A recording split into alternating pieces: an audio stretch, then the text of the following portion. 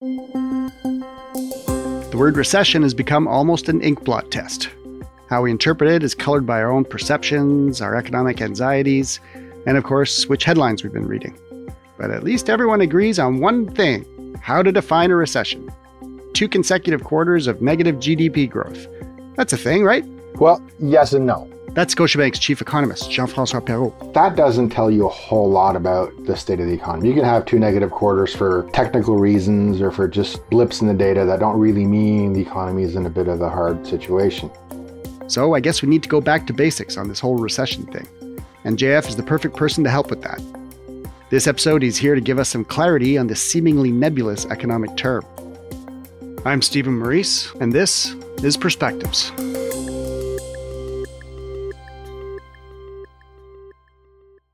JF, thanks as always for being on the show. Thanks, Steve. Always a pleasure to talk. Usually we have you on to break down news of the day, but today we have you here solely to explain one thing. What is a recession?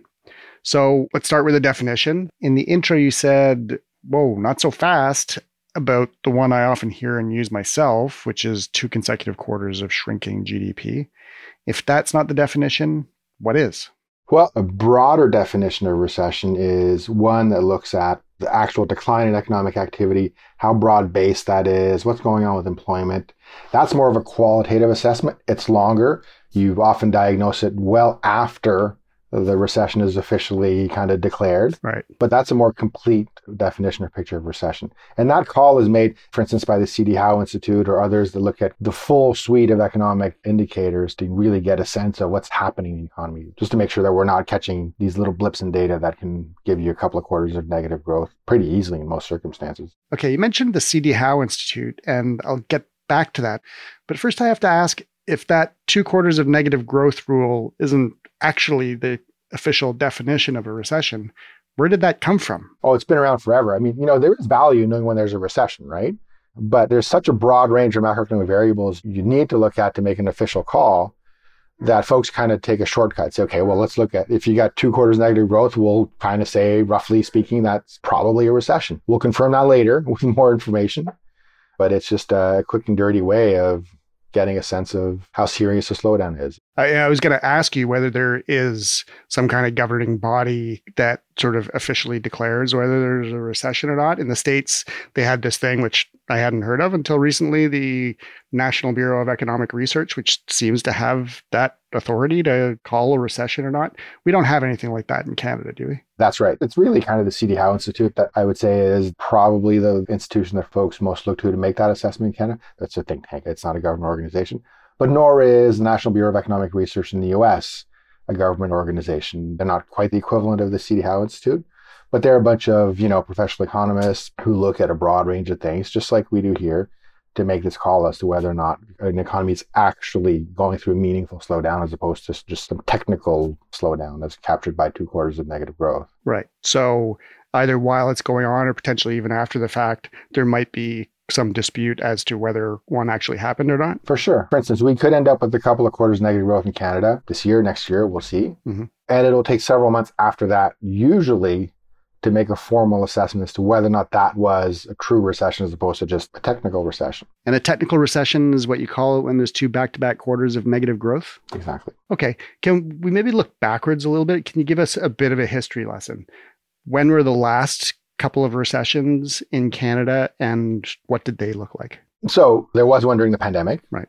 So that was kind of considered a recession. And then you've got to go back, say, to the great financial crisis, which would have been the most recent one before that. And then you've had a few other ones over history. When you say great financial crisis, you mean 2008, right? That's right. But recessions are kind of scary episodes, right? There are periods of time when people are worried about the state of the world, where businesses cut back on spending, when there are layoffs, when households are financially affected either by layoffs or by a fall in income or by just being more cautious about things. Recessions are very often historically triggered by higher central bank policy rates. So there is a pretty good correlation historically. Central banks raise interest rates to control inflation. That reduces economic activity. It's very difficult to be super precise about the exact number of interest rate increases you need to achieve the inflation outcome that you want. So central banks historically have tended to over-tighten, and that helps precipitate a recession. The pandemic, you kind of got to filter through because it was basically the government decided to close the economy. So that's not really kind of an organic thing. Mm-hmm. But the most recent one before that was a financial crisis. And that was hard on Canada. It was hard on a lot of countries. And that's a kind of a typical meaningful recession. So they're not all created equal. Different factors go into each one. How long would they typically last? So that depends on the nature of the recession. Recessions usually aren't that long, right? They're a couple of quarters, maybe 3 quarters. And the financial crisis was a longer recession. And it was a longer recession because it was kind of, in our speak, a balance sheet recession. And a balance sheet recession basically means when, say, a central bank raises interest rates or there are problems with balance sheets of households and firms that are exposed, it is a very lengthy process for those balance sheets to be adjusted, to be cleaned. Right? It's not something that happens overnight. It can take a few quarters, a few years. So what we saw in the great financial crisis, for instance, this balance sheet recession, which hit, so very negative outcomes in the first, triggered by financial crisis. Mm-hmm. But the recovery from that was very lengthy because firms and households in Canada, in the US, in Europe, needed a lot of time to clean their balance sheets to, make sure they're on solid financial footing for an eventual expansion. Right. If we do have a recession in 2023, which some people think we will, including you've mentioned you think we'll have a technical recession early next year. Yeah. What's that likely to look like? I mean, I know you can't predict exactly, but how bad might it be? Well, if you look at the starting point, the starting points matter for recessions, right? If you go into a period of economic weakness and balance sheets are impaired, that makes it worse. So the starting point, for instance, for us in thinking about how bad a recession might be if there is one next year, is to look at the state of household and corporate balance sheets. And there, by most measures, they are in very, very good shape relative to, say, 10 years ago, last financial crisis. Sure, they've degraded a little bit. Equity prices and house prices have come down. That's had an impact on household balance sheets. But they're still pretty clean by historical perspective. And that's true on the corporate side as well. So we have a pretty good sense that balance sheets are going to be reasonably resilient in a period of economic weakness, which means that if there is a recession, you're not likely to get that kind of 2008, 2009 type of recession where it takes a long time for firms and households to clean their balance sheets in response to economic shock. Mm. The other factor that's important from a recession perspective in terms of depth is what happens to the labor market. Because of course, when firms lay people off, those laid off people experience significant financial hardship and it can take a while for them to reintegrate the labor force. Mm-hmm. And, what we're seeing now is we probably have the tightest labor market we've ever seen in the country. Firms are still complaining about labor shortages. It's still the number one issue that many firms are contending with. Inflation is obviously a problem. They're less worried about recessions. They're more worried about job shortages. So with about 1 million vacancies, which is the most recent data, mm-hmm. you've got a large buffer there when you consider that historically, typical recession will see about 300,000 to 400,000 jobs shed. So it suggests that firms have a fair amount of ability to reduce the number of vacant positions, cut back on anticipated hiring as the first line of defense. And then you think about it in terms of that, because the labor market has been so tight for quite a while now, it's been very expensive and very difficult for firms to attract and retain workers. Right. And having gone through that investment, having gone through those challenges, firms are unlikely to shed labor as rapidly as they might have in the past.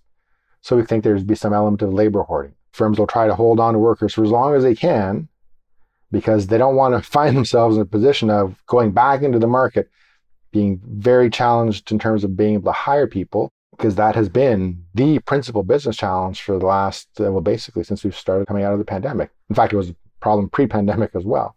Right. So those two things together, these labor shortages, the strength of the labor market, plus the fact that balance sheets are pretty clean, suggest to us that there is a weakness. It's not likely to be the type of weakness that we've seen in past recessions. So if unemployment is less of a concern in this potential recession than it might have been in previous ones, and if balance sheets, so the state of household finances and business finances, if those are in pretty good shape, mm-hmm. what could the impacts be? What should people be worried about if there is a recession?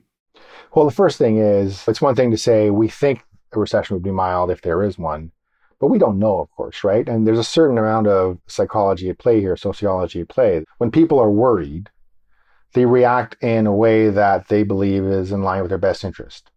So they may not be at risk of being laid off. Certainly from a historical perspective, that's definitely true, but they may not perceive it that way. So they might still act as if there is kind of this really bad situation that's going to hit them down the road. So that can actually make things worse, right? You could end up in a situation where firms and households anticipate weakness that wouldn't occur otherwise, wouldn't occur if they actually didn't cut back on spending for fear of that occurring. Right. We've got to keep that in mind as we think about the recession scenario, that there's this possibility that fear just breeds upon itself and makes things worse than what the macro situation would suggest. But, a recession means growth falls. Yeah. Right? The level of economic activity declines somehow. So that means that firms and households, or both, have reduced their level of spending. There has to be some pain. If you think of it just from the central bank perspective, the Bank of Canada is raising interest rates to slow inflation, but that's only going to happen if you have a decline in economic activity or a reduction in the growth in economic activity. And that entails pain. Yeah. There's no other way to put it. It could be a little pain, a lot of pain, depending on strength of the job market, balance sheets, other things. But that pain is inevitable. So you go through a period of weakness, some things are going to hurt. Certain types of individuals more than others. Recessions, we know, for instance, are more harmful for folks at the lower end of the income stream than the higher end of the income stream. They're more harmful for folks that are in the private sector versus the public sector. So there's a range of things going on as well. But nobody wants to go through a recession. There's no question about it. Right. You talked about psychology and how that can impact, whether a recession even happens or not, because their expectations affect their behavior. Does that suggest also sort of a difference between like technically having a recession and a felt recession? I mean, what individuals consider to be the reality today, regardless of what C.D. Howe or somebody else might say? Probably. And again, the reality is it takes a long time for us to get economic data to confirm a recession or not, even if it's just GDP. Quarterly GDP, you get a few months after the quarter is over. If you're looking for 2 quarters negative growth, you're going to get confirmation of that several months after people have done whatever it is that they've done that has led to, say, the negative outcome. Right. So you kind of always get ex post confirmation there was a recession. You never get a real-time assessment of it. Now, that might be changing because we've got access to better data now than we have in the past. Certainly, that's how statisticians are evaluating the economy now, or they will in the next several months. Mm-hmm. So the talk of recession and how people respond to that impacts behavior now. It'll impact it in January, February, March. But we're not really going to know until much later on if there has actually been a recession. So to some extent, you can talk about a recession, but people, they don't know. It's just, they're listening to folks like us who are reading the news, right, trying to make their own view as to whether or not the economy is strong, if they're stable, should they be thinking about their finances differently? Should firms be thinking about investment or spending decisions differently? And they do that not knowing whether or not there actually is a recession, because you only find out quite a bit later on. I guess recessions are just part of the economic cycle. Should people just expect every 10 or 15 years these just happen? Yeah, there's no set cycle for recessions, obviously, but usually recessions occur when things have been going well for a very long period of time. And you get into a situation where economies are running too hot, right? There's too much inflation. Firms have run out of ideas for investments. You've run out of workers. You've gotten to a point where it just becomes very difficult to grow in a non-inflationary way. Mm-hmm. So the economy needs to adjust. Usually it's central bank that kind of triggers that adjustment over raising interest rates, but that's normal, right? Central bankers, they're not magicians. Like, they can't set policy in a way that everything is always perfect all the time. They can't. There are cycles. Right. And one of the consequences of there being cycles is once in a while you have a downward economic adjustment, a recession or otherwise. It doesn't have to be a recession. It just could be weaker growth. But those are necessary once in a while. Right. Okay. So if we were to have a recession next year, what can governments do to help people or businesses? And I guess from your perspective, what should they do or what should they not do? So that's a really tricky thing. And what we're seeing around the world is that policymakers seem to be more in the camp of making mistakes in terms of managing the current situation as opposed to facilitating it. And to understand that, you just basically have to think of what the original driver of the recession is in, say, Canada and the US, which is inflation is a problem. We're trying to slow growth to slow inflation. The trigger for the recession, if you will, is inflation. Right. Now, normally, when governments approach a period of cyclical weakness, you have central banks that cut interest rates and you have governments that spend a little bit more. EI payments or the infrastructure or in the pandemic to give checks to people. Those are designed to protect people from the worst impacts of a recession. In the current environment, inflation is extremely high. Mm-hmm. Central bank is moving to slow the economy to bring inflation down. policies that are designed to forestall a recession or policies that make it more difficult for the Bank of Canada to achieve its inflation objective are probably raising the risk of recession. Right. Because it means the Bank of Canada needs to do more. As well-intentioned as these policies might be, the reality is that you've got to take a little bit of steam out of the economy, and if you try to provide support, if you try to slow the adjustment by being generous in terms of fiscal policy, you are making the job of inflation control harder. It could be a little bit harder, it could be a lot harder, depends on what you're doing, and that's running counter to what the central banks are trying to achieve. So you actually, at the margin, maybe are increasing the risk of recession in your hope of preventing a recession in some sense. Right, of course. Okay, last question. If we have a recession, we don't know whether we will. If we have a recession, will we have a so-called soft landing? That's the hope. Now, I think that's achievable in Canada for some of the reasons we talked about. Balance sheets are still reasonably strong. The job market is still very, very strong. We don't see a recession occurring in Canada on the basis of what we think the Bank of Canada is going to do, on the basis of our assessment of kind of the macro fundamentals. We see that being more likely by virtue of, say, what's happening in the US or what will happen in the US or how the situation in Britain unfolds and how that impacts markets and sentiment. And because that would mean that the recession is occurring for reasons that are a little bit beyond our control, it becomes very difficult to achieve a soft landing. We don't think it'll be a hard recession, nevertheless. Right. But to some extent, we're hostage to some of these things that are occurring outside of our borders, and that makes it harder to control. All right. Well, I think we will leave it there.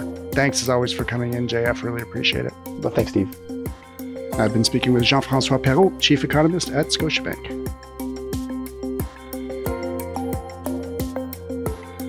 You've been listening to Perspectives. Please follow and rate us wherever you listen to your podcasts. For a transcript of this episode, visit our website, scotiabank.com/perspectives. We'll see you next time.